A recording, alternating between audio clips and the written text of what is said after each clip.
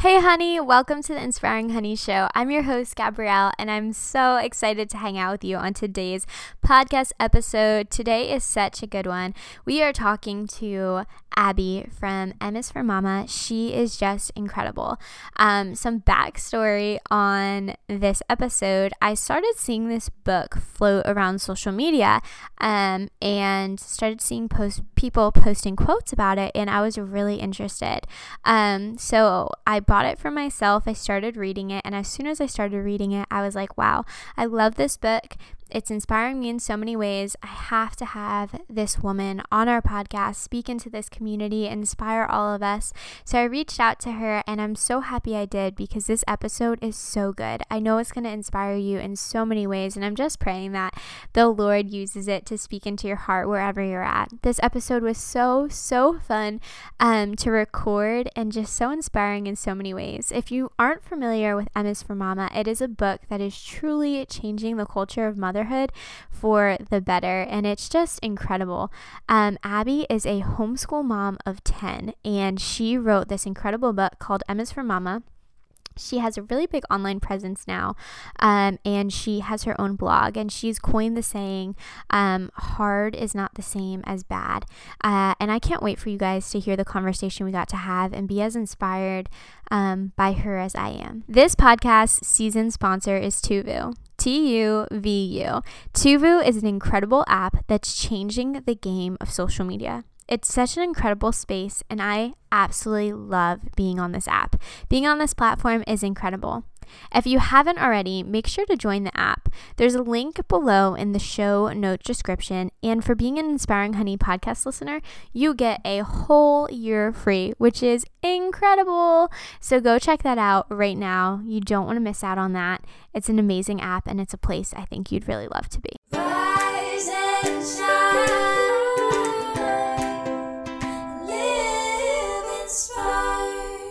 Hello friends, welcome to the Inspiring Honey Show. I am so pumped about today's episode because we have Abby on the show. She has written a book that I have just been adoring, and it's called M is for Mama, A Rebellion Against Mediocre Motherhood. Let's welcome Abby to the show. Thanks so much for being here. Thanks so much for having me. This is fun. You are so awesome. You are such a huge inspiration to so many mothers.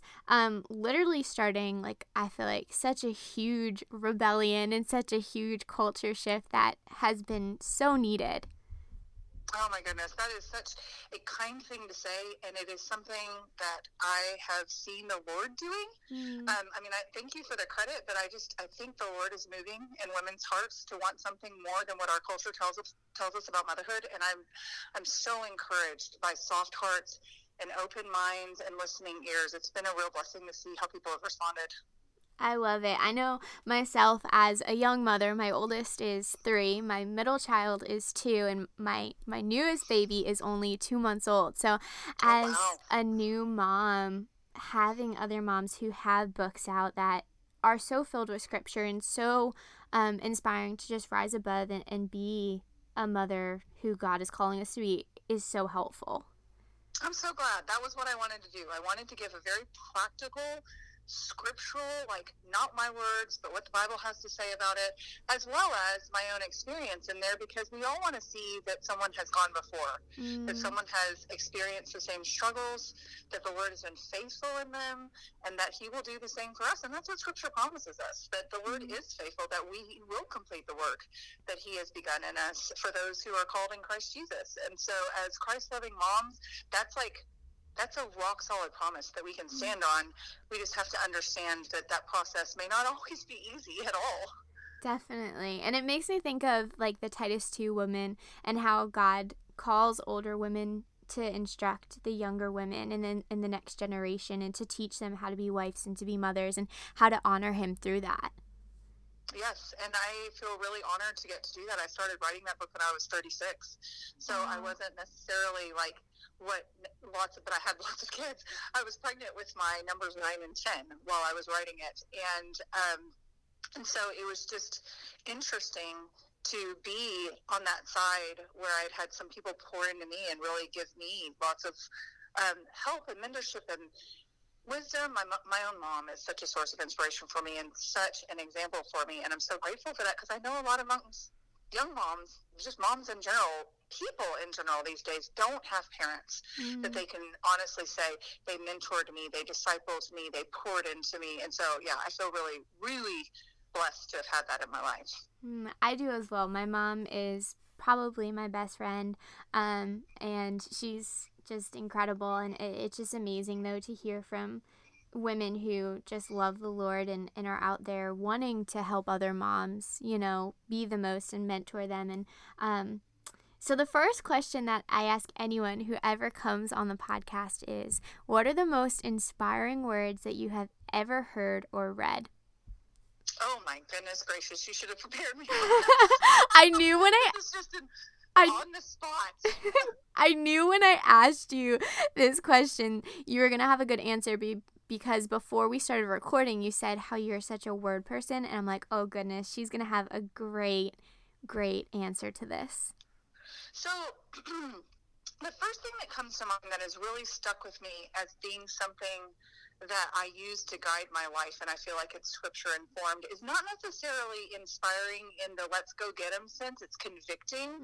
And it is actually something that I quote in the Emma's for Mama book, in the chapter about how we are the gatekeepers for the media that our family consumes, and how it matters what we put into our minds, and how it matters what we meditate on. And the reason that this quote is in there is because it, I think, can really direct not just how we choose media, but how we interact with people beyond our own families. And it's this. It was by a local pastor, and he said, the most unloving thing you can do is watch someone walk along a path of destruction and do nothing to stand in their way.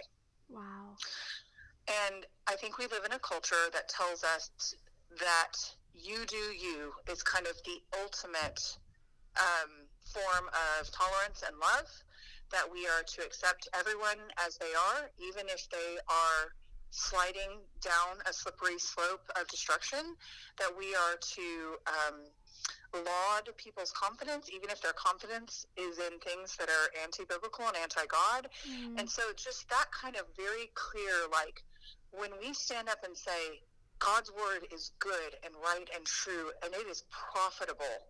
And it is, I don't mean profitable in the money sense. I mean in the way that the Bible talks about it. It's profitable for teaching and for reproof and for maturity. In other words, it profits us in that it grows us in Christ.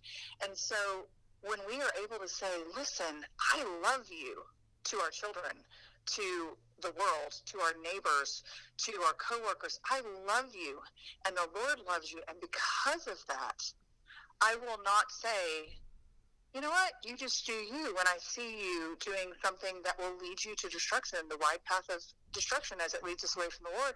I don't know, that struck me as so crucial, especially in this day and age where we see kind of what the Bible describes as everyone doing what's right in their own eyes, which never goes well. No, and I love that was your answer, because in the culture that we live in our society, like you said, it's whatever you want goes, and it's your truth, and it kind of seems like truth is just this sliding scale, and I really think that it's such a slippery slope, and it's really scary, and it's really just sad to see how fast it's taken over culture and how things have changed. I know as a mom, the shows that I allow in my home for my kids are very far and few between. Like when we allow them to watch TV, we don't have cable, so the media that I allow them to consume is very limited, because there is so much agenda and politicized things in everything, even at the level of shows for toddlers. Well, and I think it's becoming not just even at the level, but especially.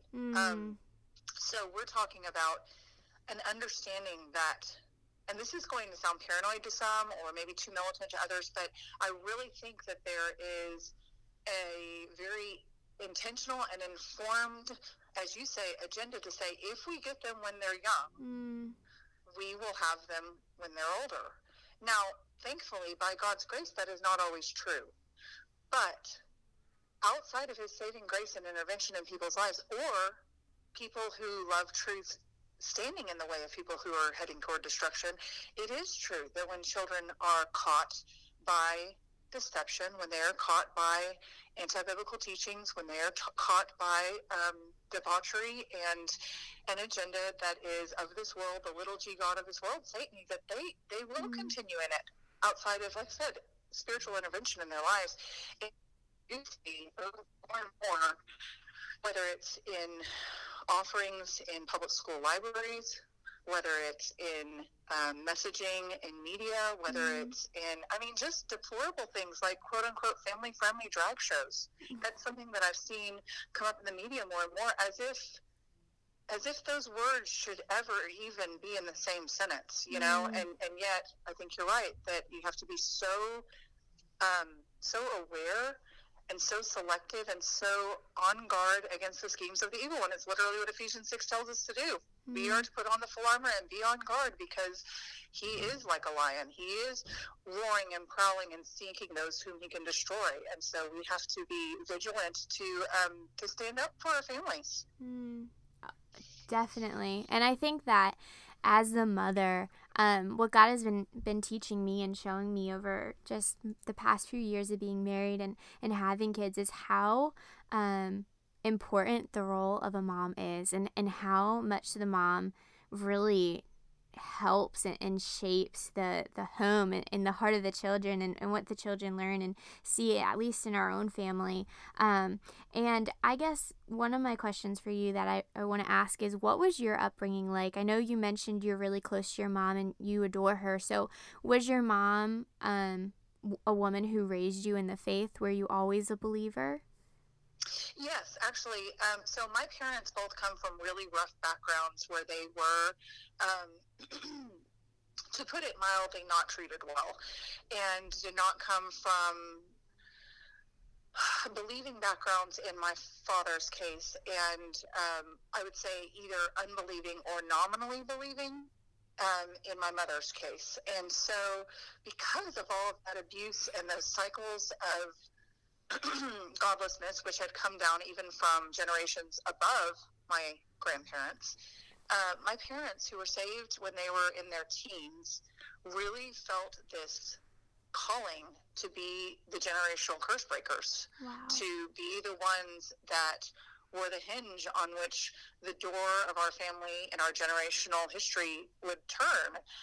And so I got to experience their efforts in that. Were they perfect? No, for sure, just like mine and yours aren't either. But I think that I would think of Gandalf from Lord of the Rings when he says, "You shall not pass," and he puts down his staff. And I feel like that's what my parents did. They said, this doesn't go as far as it depends on us and the Lord. It doesn't go any further than this. We will not have these things be poured into our children the way that they were poured into us. So yes, I was raised being read the Bible on a daily basis. We would work through the 1-year Bible plan, and we do that with our children as well. It's a gift of a tradition that my parents have given me and that we have continued. I was raised with, goal as my guide. I was raised by a mom who always told me to dig deep into Jesus, even when things were unfair, even when I was emotional, even when it would have been easier to be the quote, my mom is very nice, but to be the nice mom who just said, "Oh, honey, I'm sorry, let's go get ice cream." We did that sometimes, but she was always very intentional to take it back to what the Bible has to say about it. And so I grew up with that really strong base, because I think that they had recognized the damage that had been done for generations without it. I accepted Jesus, became a believer, declared him as my Lord and Savior at a very young age. I was 5, but I distinctly remember it. And there has never been a point in my life where I thought, "What, am I really saved? Like, was that genuine?" But it's a very, immature, very, very infantile, the Bible describes it like you have spiritual milk that you're drinking, and then you're supposed to mature beyond that.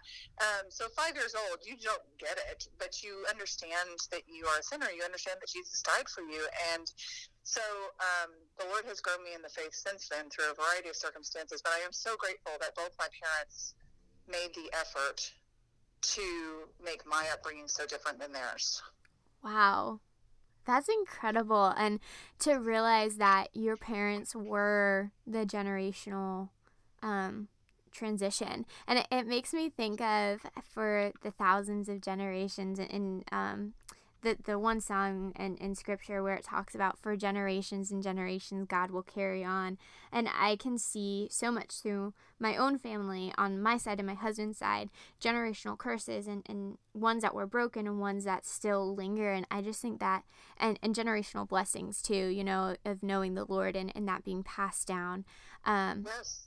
And I just think it's amazing, and really, like, I don't even know if the right word would be other than I guess empowering by the Lord to know what an impact we can have on our families through the Lord and through him changing our hearts. Like, we can either allow those generational curses to come in, or we can be the breakers of those and allow his blessing of belief to follow us.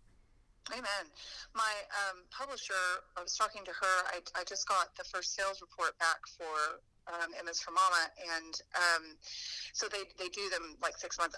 It may be different for different publishers, and I'm a first-time author as of last February, so this is my first go-around with this, but we got our first sales report back, and just as far as sales for books, Emma's for Mama has sold over 40,000 books in the first 6 months, and I was so excited by how many people were reading it. And I remember thinking that I had looked at my contract, and the fact that my royalties went up after 40,000 units that were sold, and I was like, well, that's great, but that's never going to happen. And then the Lord did it in 6 months, not never, but in 6 months. And I was so like, Lord, people are hungry for this. This is amazing. But it's what my publisher said in response, because I said, this is so cool to see those numbers, like, as a concrete representation of what's happening in people's hearts. But it's the messages that I get. It's the people saying, like, this has made a significant difference in the way that I view my children.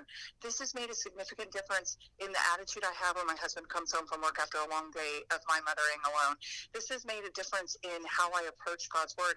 So that just blows my mind, and it feels like such a privilege to get to partner with these women. And my publisher said this, and this is what made me think of this when you were talking about generation. She goes, Abby, it's not just those moms that are impacted. When the Lord changes their hearts, then their children get a changed mom. And then that child gets the opportunity to have a different growing up experience than they might have had otherwise. And then they get to raise their own child. And I was just crying, and just waves of goosebumps going on, because I thought, what an incredible honor to potentially be part of breaking generational curses. Certainly not the main part, but an impetus for it, and then potentially helping to set a family on a path of generational blessings. That just blew my mind. That was the best. Wow.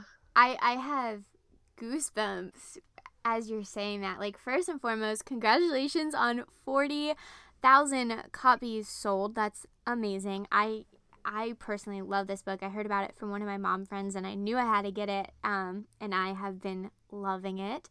Secondly, how amazing is it that God put it on your heart to write this book for other moms? How amazing is it that he put it on your heart and you were so obedient to do this and to step forward? I feel like a theme of my show this season, which is so unintentional, but God knows what he's doing, is just how everyone who I've talked to has different things that God has put on their heart, and they said yes to him, and they walked in obedience, not knowing where it was going to take them, and it just brought so much fruitfulness, not for them, but to just glorify his name even more. And that's so apparent with this. Oh, thank you. That is definitely what my heart's desire was. That is definitely what I prayed going forward. I wrote Emma's for Mama during 2020, such a strange year, and it was made even stranger for me by the fact that I was pregnant with my second set of identical twins. My numbers 9 and 10, who are named Titus and Toby. They're 2-year-old toddlers now. They're so much fun and a lot of work, but so much fun. And just I signed my book contract before I was pregnant, got pregnant, and was like, okay, Lord, I mean, this is you. But the funny thing is, they always talk about, in the book world, they talk about writing a book kind of like gestating and giving birth to a baby, because it's usually about a 9-month process. Yeah. And then you put all this effort in, you put all this, nurturing in, and then you bring it to life. And the launching process of a book is a whole thing. It's a lot of work. And so it was just such an interesting parallel to see being literally pregnant with not just one, but 2 babies in this whole process, and how the Lord carried me, how he, and I really wanted to be done with the manuscript before I had them.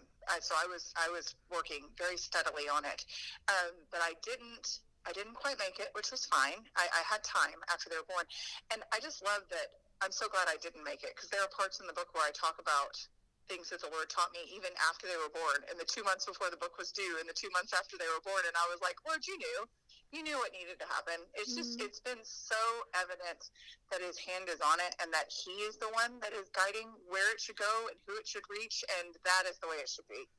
Wow. That's amazing. And I love that your plan was to have it done before they were born. And he was like, no, you got to do it after, because he had more for you to say. Yeah, exactly. So when you were growing up, did you grow up in a big family? Because you have 10 children. That is what most people assume. I did not. I have one older brother. Wow. So as a little girl, did you always, and as an adult, did you always want to have tons of children? Did you feel that calling on your heart? Like, what did that look like for you into the journey of motherhood and mothering 10 beautiful kids? So I am kind of an unlikely mother of many. I never dreamed of having lots of kids. I never thought about kids much either way. I was homeschooled, and what's funny is you can have all kinds of different homeschooling experiences, just like you can have all kinds of different private and public school experiences. And I say that having taught high school Spanish in public school, private school, and a homeschool co-op. So I've been in it all, even though I was homeschooled myself. But there is kind of this lingering stigma that homeschoolers, don't have a lot of opportunities, and homeschoolers that are really involved in community things and social circles just laugh, because they're like, we're a little bit too over socialized. We do everything. Like we have a freer schedule during the day, so we are like doing all the things. So I played sports, and I sang in chorale, and I did plays at the community theater, and my best friend, who was also homeschooled, lived a mile up the road, and we would get up early at like 5 a.m. and do all of our school, and then we would like play all day, and then we would learn through life experiences, baking, whatever. And so we had this kind of unconventional upbringing that I enjoyed so much, and I'm not a big dreamer. I'm not a huge planner, and I don't think super far into the future. I am a very practical person, and I do the thing that's set in front of me now, if that makes sense. So I didn't have this big dream in my heart for a large family. I had almost no experience with young children, having no younger siblings and not being around a whole lot in my neighborhood or anything like that. I had maybe changed like 5 diapers in my life before I became a mother, working like the church nursery. I really did not have a natural, like what you typically picture as the girl who's going to sit down and play with dolls for a long time, or is going to ooh and ah over babies. I never pictured myself with 4 kids, 2 boys, 2 girls. Their names are Seth and Daniel and Jenna. Do any of that. And I had friends who did, but what I did have, remember, as a mom and a dad, but my mom was the most present because she was homeschooling us while my dad worked really hard as a one-income household to keep her home with us. And he often worked 13-hour days and drove 1 hour both ways to get home. So he wasn't necessarily around a lot during work weeks, but my mom was always there, and she was always pouring scripture into me. And so even though I come from a household of only 1 sibling, my parents would have happily welcomed more, and my mom's body just couldn't handle it. So I think I had always grown up with this mindset of children are a blessing. We are open to what the Lord has for us, and this is the family that he has for us. And so having that open-handed approach, having a mom who had very frank discussions with me about birth control, and the effects that hormonal birth control can have on your cycle, on your hormones, on your fertility. Also, the fact that it can be an abortifacient, which some people don't know, that one of the ways that it works can actually abort fertilized embryos. So having kind of all of that and being a practical person and being kind of a linear thinker, kind of an analytical person, the conclusion that I came to biblically was that Proverbs 3, 5, and 6, which says very famously, trust in the Lord with all your heart, lean not on your own understanding, in all your ways acknowledge him, and he will make your path straight, applied to my fertility as well. And I remember thinking that through and praying that through as a 14-year-old who had no concrete plans to be a mother, but an awareness that I could be. You know, if I got married, I would probably have kids. And if I had kids, then the Lord was the one that should determine that path, just like he should determine if and when I went to school, if and when I got married, and to whom, where I should live, what car I should buy. You know, I feel like sometimes we compartmentalize our fertility away from other decisions that we say are committed to the Lord, if that makes sense. And so having grown up in that very open-handed environment, having grown up just soaked in scripture, having grown up with a mom and a dad that both emphasized saying, if the Lord wills, we will do this or that and go here or there. That's the approach that I had to motherhood. Now, of course, having a mom who had a lot of miscarriages and struggled with fertility, I had no idea what my body would do. It could have been exactly the same. I could have struggled with the same things. So the fact that the Lord has given me 10 children, they're all approximately 2 to 3 years apart. Let's see, my oldest was 14 when I had my second set of twins, and he gave me twins twice, and I was actually pregnant with a third set of twins in the middle there, and we had something called vanishing twin syndrome, where your body recognizes that there's a problem with the pregnancy and just reabsorbs one of the babies. So I've actually been pregnant with twins 3 separate times, and the fact that the Lord said, you know what, your particular open-handed approach to this is going to look like this, even though your mom's looked very different. It's as much a surprise to me as anybody, but it's a good surprise. Wow, I love that. I really, really love that. I love how you talk about homeschool, because my husband, like backing up a little bit, my husband was homeschooled, and I feel like, and I feel led right now, we're still praying through it, but like 90% sure we're going to be homeschooling our boys, you know, and I just love hearing stories about people who were homeschooled and loved it. I love how you talked about how hormonal birth control is so serious, you know. It's not just take a pill and all right, whatever. It's a big deal, you know. Anytime we put anything into our bodies is a huge, huge deal. I'm a cancer survivor, so anytime any medicine is consumed, that's a huge deal to me, just because of everything I went through. And I've always had my convictions on it, and being someone who they weren't sure if I was going to be able to have kids or not, and Lord has completely blessed me with health in that way. That's amazing. That's always been something on my heart. So I just thank you so much for being candid and sharing that. And I just want to say, like, how incredible it is that the Lord had given you an open-handedness, and how clear it is from the outside to see how he was purposely setting you apart, probably to help this ministry that he's had you start with your book and everything else he's going to have you do to impact the mothers who are reading what you write. Well, and I will add this. There was just another confirmation. I have only ever had 2 serious boyfriends in my life, and I'm married to the second one, and I was engaged to the first one. And I remember in marital counseling, we were having discussion of children, which is something that comes up, and I remember expressing my concerns with birth control, both from a moral perspective and a health perspective. And neither my fiance at the time nor the pastor had really thought through it very much, and they both thought I was overreacting. I think from a man's perspective, if it seems like something like you said, that you can just pop a pill and it, quote, fixes a problem. But from a woman's perspective, when you're thinking, well, what does this do to my body? What does this do to my future children? Like, this is, like you said, it's a big deal. It's something to be prayed through and researched. And they hadn't. And so I remember they both kind of looked at me a little askance. And it was almost a situation, and I don't blame them. I just don't think that they had enough information, but it was almost a situation where I felt like they were patting my head a little bit, like, okay, don't overreact. It's going to be fine.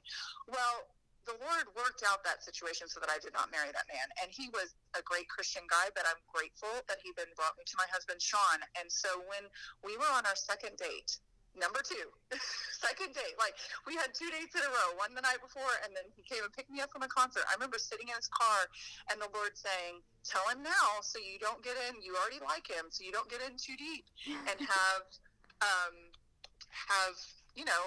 this love for this man who is not on the same page with you for this really important issue. And I remember just telling him straight out, hey, I know that we just started dating, but this is who I am. I am open-handed about this, and that could mean that I remember, Gabrielle, that I said something like, it could be 6 kids. I'm just saying. And I remember he just looked at me and like barely paused, and he was like, I'm good with that. So I find out later that he only has 2 brothers, so he doesn't come from a big family either. And later he was like, oh, I was thinking 8, which of course now we have 10. So the Lord knows what he's doing. But that was such a confirmation to me to find this man that instead of patting me on the head and saying, oh, honey, you're overreacting, was like, bring on the kids. I love it. And so the Lord knows what he's doing. Always. I love that. That's incredible. I think it's so cool how you said, like, we could have 6 kids, and the Lord basically, like, doubled that.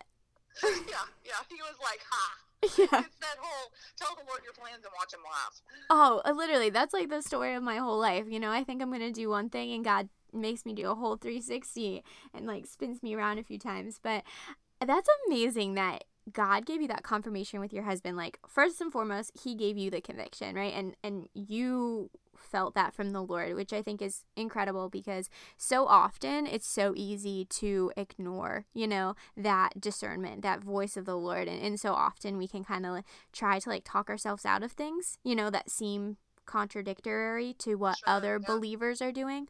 But it's just so incredible to hear that you stuck to your convictions. You knew it was from the Lord. You decided to follow his path, and the Lord was faithful to bring you a man who was also convicted of the same thing.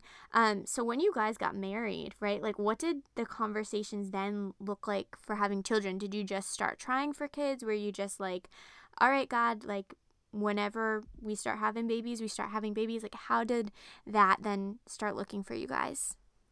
So I think we have an interesting cultural conversation going on, and I'm going to step on some toes here, but that's okay. If I give people some food to chew on, just know that it's not coming from a place of condemnation, but it's a place of like, hey, find out what the Lord has for you in this area. Don't just necessarily follow the cultural narrative, because we have a cultural narrative that was practically non-existent before Margaret Sanger came on the scene and introduced birth control into our society. And that is the concept of, quote, trying for a baby, as if the result mostly or entirely depends on us. So before, in the past, yes, women have understood their cycles. Yes, natural family planning has been a thing for hundreds of years, thousands of years, where you understand fertility awareness and the ability to recognize the signs that you're ovulating, and you can abstain or you can engage in sexual intercourse during that time. Like, those are things that people have known for a very long time. However, I think we've lost a lot of that, like kind of that knowledge, because so many women are flabbergasted. Like, they are either on a chemical pill that keeps their body from doing its normal cycle, so they don't have those signs to recognize, or no one's ever told them to look for these signs. No one has ever said there is a way to know when you are fertile, and there is a way to be either proactive or abstain. And so and I don't know that I fully understood all of that when I got married either. I had, vague understandings, but I had never had anyone sit me down and say, hey, the body that God made you is amazing, and it is intricate and wonderfully made, but also it's made with order and design and a purpose, and one of those purposes is having children. Like, you, of all people, you as a woman, you're the only one that's gifted with a uterus and ovaries and the ability to ovulate and the ability to carry and nourish life and deliver it. So this is something to take as a really amazing gift, not necessarily something to be looked at as a curse. And I think childbearing is viewed very much so as something to be avoided at all costs unless you have decided that it shall happen in this window. And again, this would not have been the way childbearing would have been viewed in centuries past. And so as I approach this concept of like, what did that look like going forward in our first several months of marriage, we basically just approached the intimate side of marriage as enjoying it and come what may. And we got pregnant with our first, because that's the other thing that I wanted to say. We have now, as a result of chemical birth control, divorced the concept of intercourse and procreation. We have said that the two do not have to be connected. One does not have to mean the other.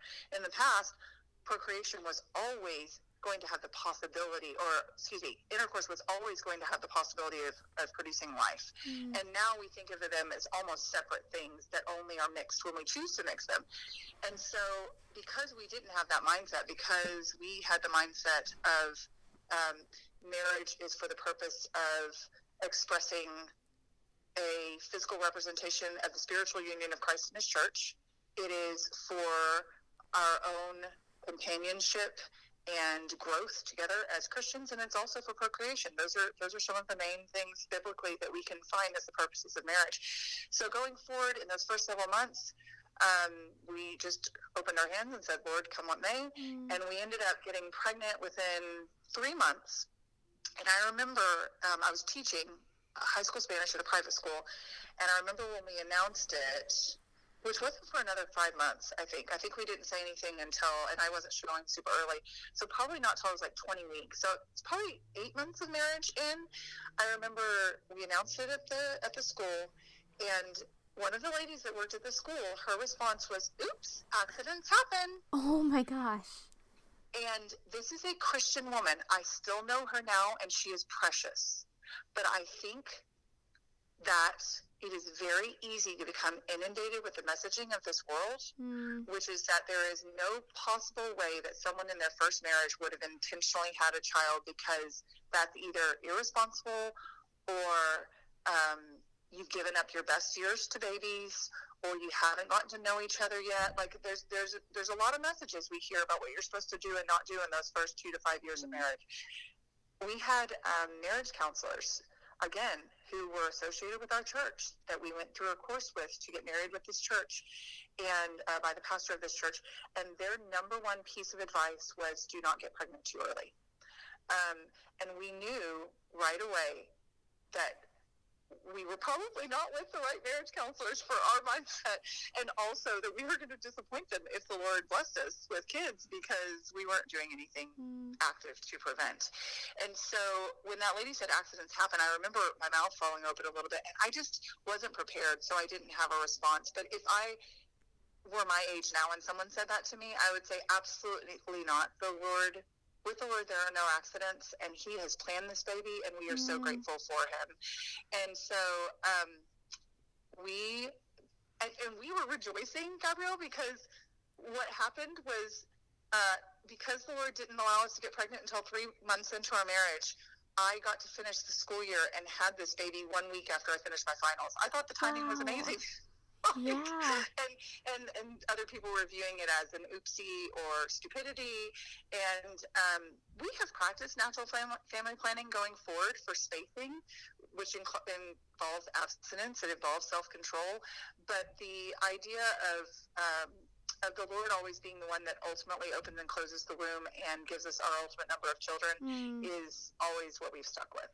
My husband and I have had, a pretty similar experience. Our kids are very close in age, and we have a little bit of a different testimony. We actually got pregnant before we were married with our first son, and soon after we, the Lord walked us through such a season of repentance and such a very interesting season. But soon afterwards, we had our second son, Luke, and Luke, Luke was born 21 months after we had Caden, and we knew that he was such a gift from the Lord, Caden, and we knew that we wanted to honor the Lord in our family. And when Luke came, so many people were like shocked, so many Christian people were like, what, you guys gonna have another one? Like, you're crazy, like another, like they were just the things that people had said, and then the things again when people said when I got pregnant with my third son, Truett, just shocked me. And I think it's because our culture has adopted this idea, which really breaks my heart. And so many people just view children as a burden, and they don't view them as a blessing. Like, so many people, it just breaks my heart to see the way that children are just mocked online. And you talk about that a little bit in your book, how like different memes for moms that populate and just talk about children in such a negative light. What is your best advice, and what do you say to help combat that negativity that just surrounds motherhood that's just honestly disgusting and so heartbreaking? So I think one of the best things that we can do when we are confronted with lies and the facts, the lie, the memes, the snarky jokes, hey, if you think 2 is bad, just wait, it only gets 10 times worse. That kind of forecasting of doom and gloom over our children, which we know from Scripture that life and death are in the power of the tongue, and those who love it will eat of its fruit. Those who love life will eat of the fruit of life. Those who love death will eat of the fruit of death. And we may not think that we are loving death in speaking. We have no idea how much we are bringing into our homes with this negativity. And so I think the number one thing that you can do is, one, pray for the Lord. When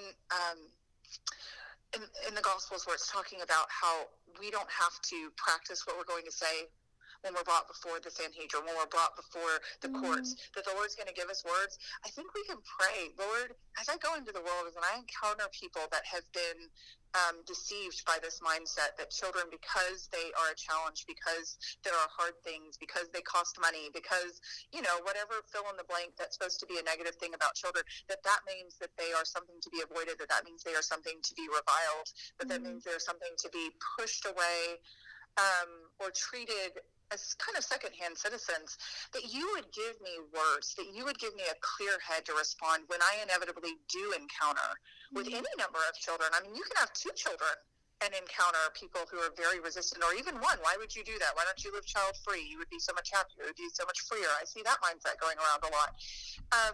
I think that if we are faithful to say, Lord, as I go into this day, show me how I can be a light to people who don't understand.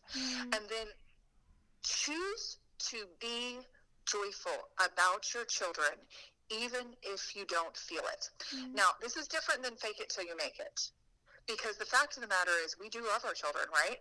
We do feel joy in them, and we do recognize that even on those days when we haven't had enough sleep and the toddler is sassy and the baby has, wiped poop all over the walls and taken her diaper off in her crib again. Me yesterday. Yes, exactly. Any day of my life. Pick one. Wednesday, Friday, it could happen. That does not define who God says these children are, that they are cherished and that they are welcomed by Him and that they are image bearers of Him. And I tell my kids this sometimes because we were just talking to one of our teenagers, and he was kind of saying that it really bothers him that when he is introduced to people, see, it's not just moms that get this, when he is introduced to people and they find out how many kids are in our family, how many siblings he has, that they roll their eyes and treat him differently. What? And what we told, again, it goes back to swallowing that cultural message of children are a burden, and having more than 1 or 2 of them is foolish. And so even children, even teenagers, even 10-year-olds can absorb that. They listen to what we say. They ingest what we pass down to them, and then they regurgitate it. And so these children respond to my son with snarky comments, and it makes him feel very ostracized. And what we told him is what I tell moms. When you get that pushback, I want you to say boldly the truth, which is, I love my family. They are a blessing to me, And it is awesome having this many siblings, and I say it's awesome having lots of kids, and I'm grateful for them. And Gabrielle, if you are willing to stand up for truth and be joyful and confident in it, 9 times out of 10 people will back down. Yeah. They will be convicted. They will be encouraged if maybe they didn't even believe what they were saying, but they thought you were supposed to say something snarky. I have so many moms that were like, you know what? I love my children and I see them as a blessing, but I'm around this group of moms that only speaks negatively, and I feel so intimidated that I go along with it, and I don't even think it. I actually like my kids, and I find myself saying ugly things about them to fit in. Wow. And I really think part of being called to be salt and light to the world is being so radically different than whatever nonsense our culture is passing out, whether it's about marriage or whether it's about children or whether it's about how we should live and work as Christians or about media, that if we simply are willing to boldly speak truth in kindness, to always be willing to give an answer for our faith, and it says in gentleness and all reason, if we're willing to do that, people whose hearts are soft and who have the Holy Spirit working on them will benefit so greatly from our boldness. I just really encourage people not to back down in the kindest way possible. I couldn't agree with that more. And I think one thing that God has really been showing me, which is kind of contradictory to a lot that we're told, even within the Christian community, is kindness. You know, everything I do is centered around Proverbs 16:24. Kind words are like honey, sweet to the soul and soothing to the body. But what God has recently really been putting on my heart and showing me in so many ways is that being kind doesn't always necessarily mean how we think of it in a cultural way. Being kind means speaking truth. And speaking truth, which is only God's word, sometimes it is kind, but to other people it might not sound kind because it can be really blunt and it can be hard pills to swallow if you're not living for the Lord, and it's really convicting. So when we speak things and when we stand up for what we believe in, it might not always be perceived as kind, but that's really the kind thing to do because it's speaking truth. It's exactly, I 100% agree. And the quote that I gave you from that pastor that I was talking about, where the most unloving thing you can do is watch something walking down a path of destruction and do nothing to stand in their way. If you turn that around, the most loving thing you can do is take a stand in the middle of the road and say, hey, there is a better way. And you're right. For those who don't have ears to hear and hearts to perceive, it will sound like death and judgment. For those who are able to discern, or for whom you have planted a seed that they will later flourish and grow because the Lord waters it, with other people confirming that, will be able to eventually see that this person was doing this out of love for me, not because they hated me, but because it's quite the opposite. They wanted God's best for me. And how amazing is that, to know and to lay it at his feet and truly know, like, it's not our responsibility how they receive it. You know, we're just called to honor God in our words and all of our actions. So we say his truth, and then he's gonna take care of how they perceive it. God is gonna soften the hearts of those he intends to soften, and he's gonna harden the hearts of those he intends to harden. And God is gonna grow faith, and God is just gonna do what he does. It's not up to us. We're just called to speak and be obedient for him. Absolutely.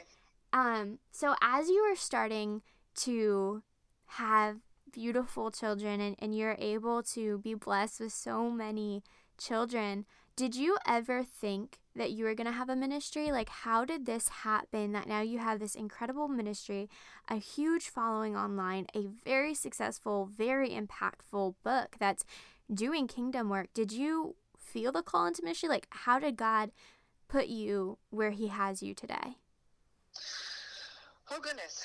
That is something that I have been contemplating recently. So I wanted to be an author basically since I was old enough to write, 6 or 7 years old. I loved to write stories. I loved to write essays. I was an English, Spanish major in college. And I have always been a word person. I love grammar. I love, sentence structure. It's my passion. And yet, again, I told you, I'm not a dreamer. I'm not a pie in the sky type. I am such a pragmatist. And so as the Lord brought along child after child, and I talk about this in my book on the chapter about the freshmen of motherhood, how the Lord really had to recalibrate my focus because, yes, I was open-handed about the kids that he gave me. Yes, I believed that motherhood was my primary calling. I continued to work part-time for my first two kids when they were little, and then I stayed home and started homeschooling them and have not gone back into any kind of official full or part-time workforce, although a lot of people would definitely view me as a working mom because of being an author and having presence on social media and having obligations for that. But for the longest time, I just actually wrote a novel when I was in my 20s. That one will never see the light of day, thank goodness. and I did the whole, but the significance of that is that I did the whole querying process, which goes along with getting an agent and getting a publisher. And it is a very daunting process. Definitely. To be because I was nobody. I had no presence online. I had no interest in a presence online. I barely had any social media. I didn't enjoy spending time online. I didn't like to take pictures. I didn't like none of it. I didn't do any of those things. And so I was just focusing on my little family, but I had written this novel that I really enjoyed writing, and I'd done the querying process, had a bite here or there. But it was such an intensive process, and so something that you could easily get wrapped up in as a focus, that the Lord really showed me over and over again that I was supposed to pull back and not do that as much. Now, I don't think that book was worthy of being published now on the other side of it 10 plus years later, but it was a good experience for me to see what all of that striving produced, which was a lot of frustration, a lot of feeling like, even though I believed children were a blessing, and I held that in my heart, the practical application of that could often be that they, quote, got in my way because I had emails to answer and queries to send, and so I think it's interesting that you can firmly believe something in your heart and mind, but it's not until the Lord takes you through the process of internalizing that and really putting you through the fire, in this case of motherhood, of mothering young children. Because I will say this as a side note, one of the number one questions that I get asked a lot is, how many children were the hardest number for you? And people are always amazed that the answer is two. Two children when they couldn't do anything, when they were little bitty, because our first two are 18 months apart. And people did definitely look at me askance and say, like, oh my goodness, I can't believe that you got pregnant again 9 months after having a baby. What were you thinking? Why did it, all this things. And I remember thinking, like, okay, Lord, I wouldn't have chosen this close together. This is your timing, not mine. We'll have to see what you do, And so having two close together that were so needy and so, no older ones to help, no context for motherhood. Remember, I didn't grow up with a lot of little children. I didn't grow up with siblings to practice on, so to speak. And so that whole process of pursuing publication with small children, and the Lord saying, your focus is these little souls that you're being asked to invest in, and pulling back and saying, okay, Lord, I'm going to trust you that you have given me this desire for a reason, but it's not now. And so about our third baby is our biggest gap because we had a miscarriage in between the second and the third. And so we have 3 years between Simon and Della, who are 14 and 11. And they're turning 12 and 15 this month. So about 12 years ago, I had this desire in my heart to start writing online. Didn't really know what I was doing. My husband is a software developer, and so he's way techier than I am. And so he encouraged me to kind of use nap times or little spaces of time and little breaks that I had to pursue kind of some writing. And I started a blog. At that point, it was called 5 Days, 5 Ways, and I actually blogged a different topic of the day 5 days a week. So 5 different topics on 5 days a week. It was crazy. And I did that for about a year, and it was very intense, and it was a lot of work. And in that process of starting that blog, so I would potentially have a readership one day for a book. Now, this is 12 years ago. So this is long time removed from when this book is actually published, which is crazy to me how God's timing works. And I only had little children still. My oldest was 4.5. My youngest was a baby. Started this blog, got into blogging. I'm one of those all or nothing, like I'm going to do this. And my blog I was a DIY blogger primarily because we had built a house and I was doing kind of the house process. So it was very different than a motherhood perspective. And so readership grew pretty quickly, but then I got pregnant with my first set of twins, and man, pregnancy with twins is a doozy. And the Lord was like, you need to back off again. This is still not the right timing. And about a year later, he prompted me to change my blog name to M's for Mama as a reminder of what my primary ministry and calling is during this season of mothering people who live in my home.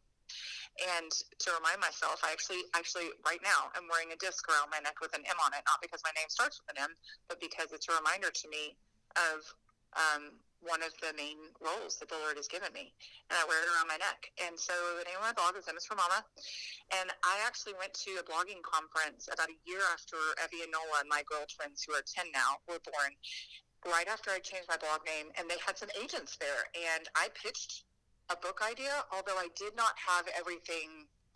I had ideas. I had topics, but I didn't have a holistic theme yet.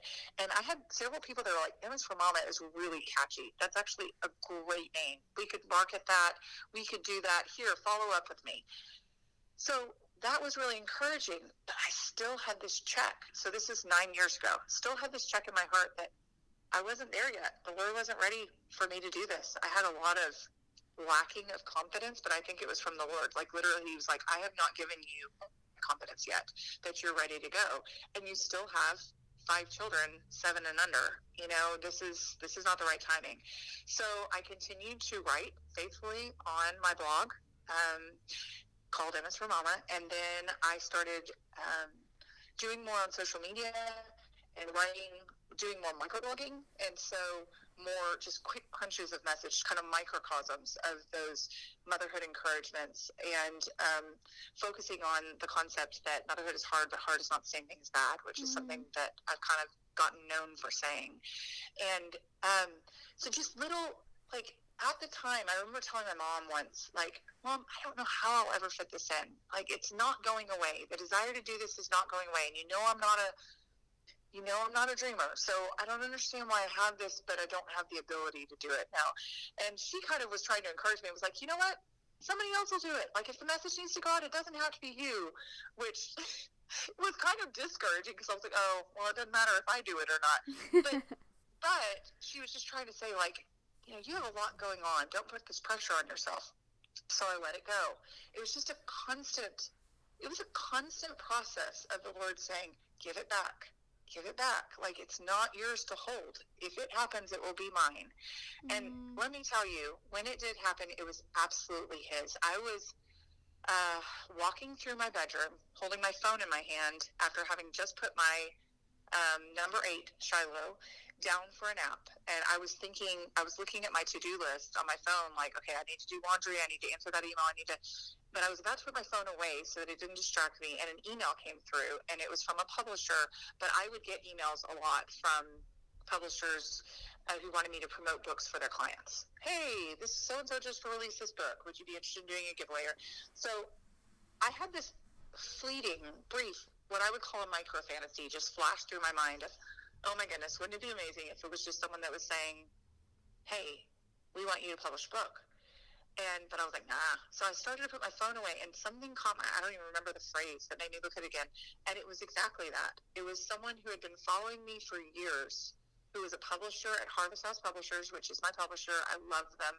Her name is Heather. She's fantastic. We're good friends now.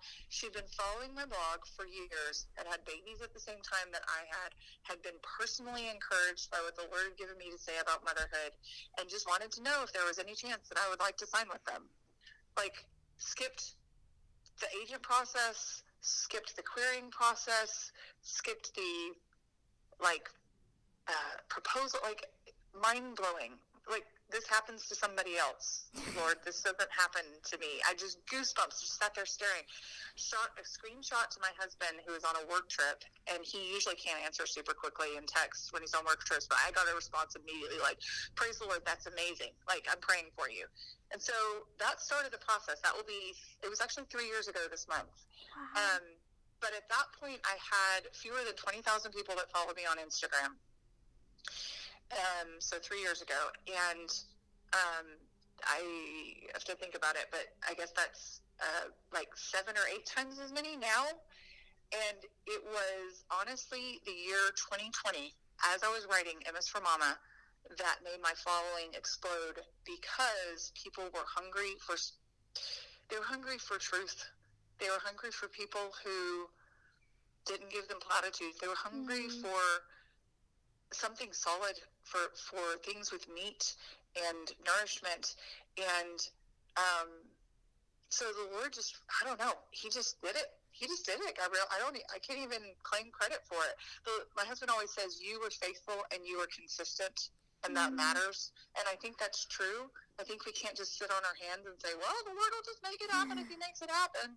When he gives us convictions to walk in faith, we have to do it. We have to put in the work. But he's the one that brought the harvest. Like, that's the truth. Wow.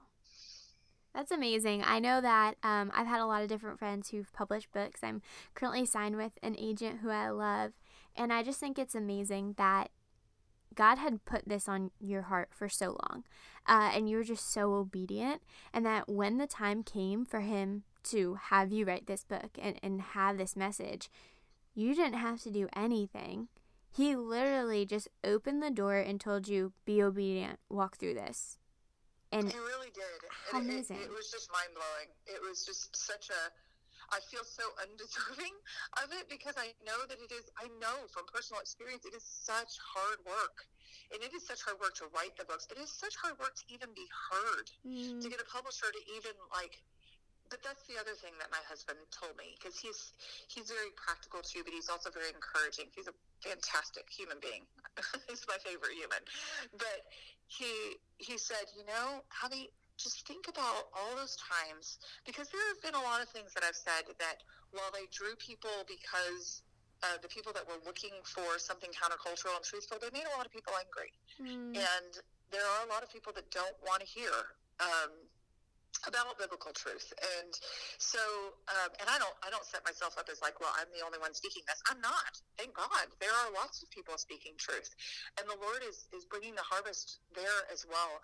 But I think that what my husband told me, he said, what's interesting is that this lady didn't just look at numbers. She actually had followed you personally. She felt a personal connection because the things the Lord had laid on your heart had resonated with her. And that is who the Lord had prepared to be your publisher.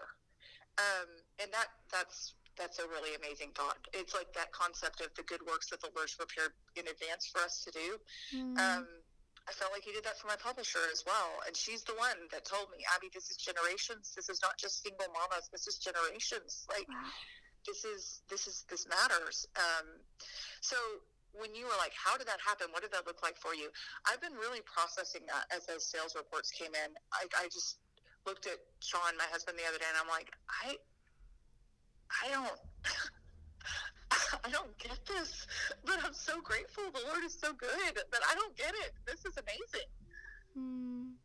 That is just incredible. I mean, it's just so clear and so evident, like talking to you and hearing more of your story, how much God's hand has been over the whole entire process, and how it's so clear that this happened because he has so much to say and so much to speak into this generation of mothers, to encourage them to pursue him. And what a blessing kids are, it truly is an amazing rebellion against our society and what our society is trying to push onto moms and onto children. I mean, I'm just speechless.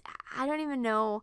I couldn't even put into words how inspired I am by just the testimony of how the Lord has worked through this book, through you, and through your ministry now. Well, and I think that finding myself where I am as far as who I tend to shy away from words like influence or whatever, but we are called to be influencers. Regardless of what our audience is, regardless of the medium, we are called to be lights for Christ. And so I find myself shying away from it to some and saying, well, that's not who I am. That's somebody else.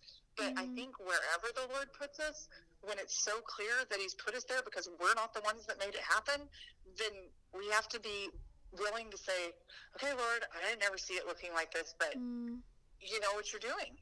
And therefore, you will accomplish your purposes. That's what gives me hope and faith in the process. Whereas if I were just thinking about my hope and faith in humans, my nerve would probably fail. How amazing is that? I mean, I can say that I've seen that so much in my own life with different things. What advice would you want the woman listening to this episode, the mom, the wannabe mom, the whatever season of life that she's in, what advice could you give to the woman listening today that you'd want them to walk away with? I think that it can be really easy to assume. Now, I've told you my testimony of being kind of an unlikely mother of 10 kids, but when you hear that I have 10 kids, it's easy to assume that that's where I believe every woman's identity should be. I do believe that motherhood is an incredible gift. I do believe that it is for many women. But my advice would be to seek the Lord with your whole heart, soul, mind, and strength, to turn to him first, and to be an ardent reader and seeker of his will through the pages of Scripture. We have an epidemic of biblical illiteracy in our culture. Yeah. We have people that don't know what God's word says, even though we have more access to it than any other generation in the history of the world. We can put it on our phones. We can ask a robot to read it to us. We can walk into practically any store in the United States or many other developed countries and find 7 different translations at our fingertips. And yet we also live in the most distracted and confused generation that has definitely ever existed, because we also have the ability to constantly be entertained and our minds filled up with things online and everyone's opinion. And when you have all those clamoring voices competing for your affection and your attention, it's hard to know truth unless you're willing to invest in knowing truth with a capital C through God's word. So my biggest encouragements are seek the Lord through prayer, seek the Lord through meditating on his word, seek the Lord through memorizing Scripture and reading it daily and learning the historical and linguistic context for it. Like, put the work in, because there is treasure there.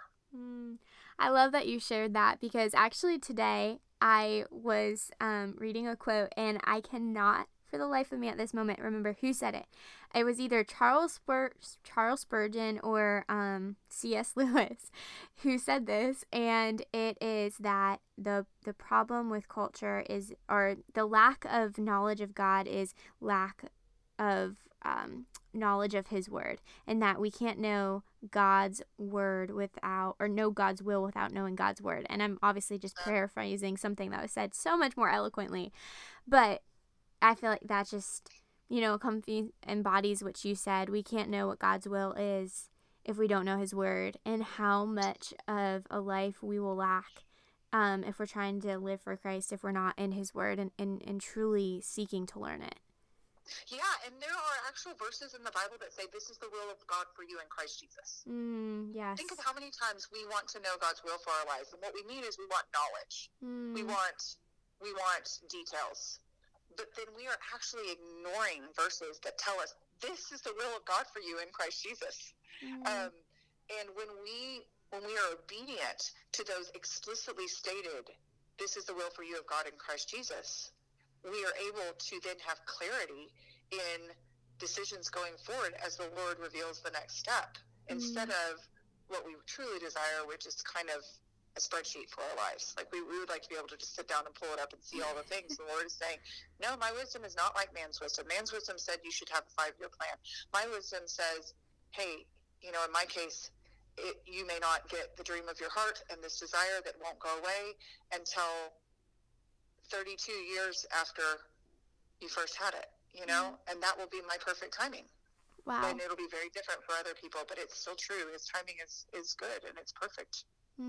That is amazing. I'm honestly just so inspired by you, so inspired by your heart for the Lord.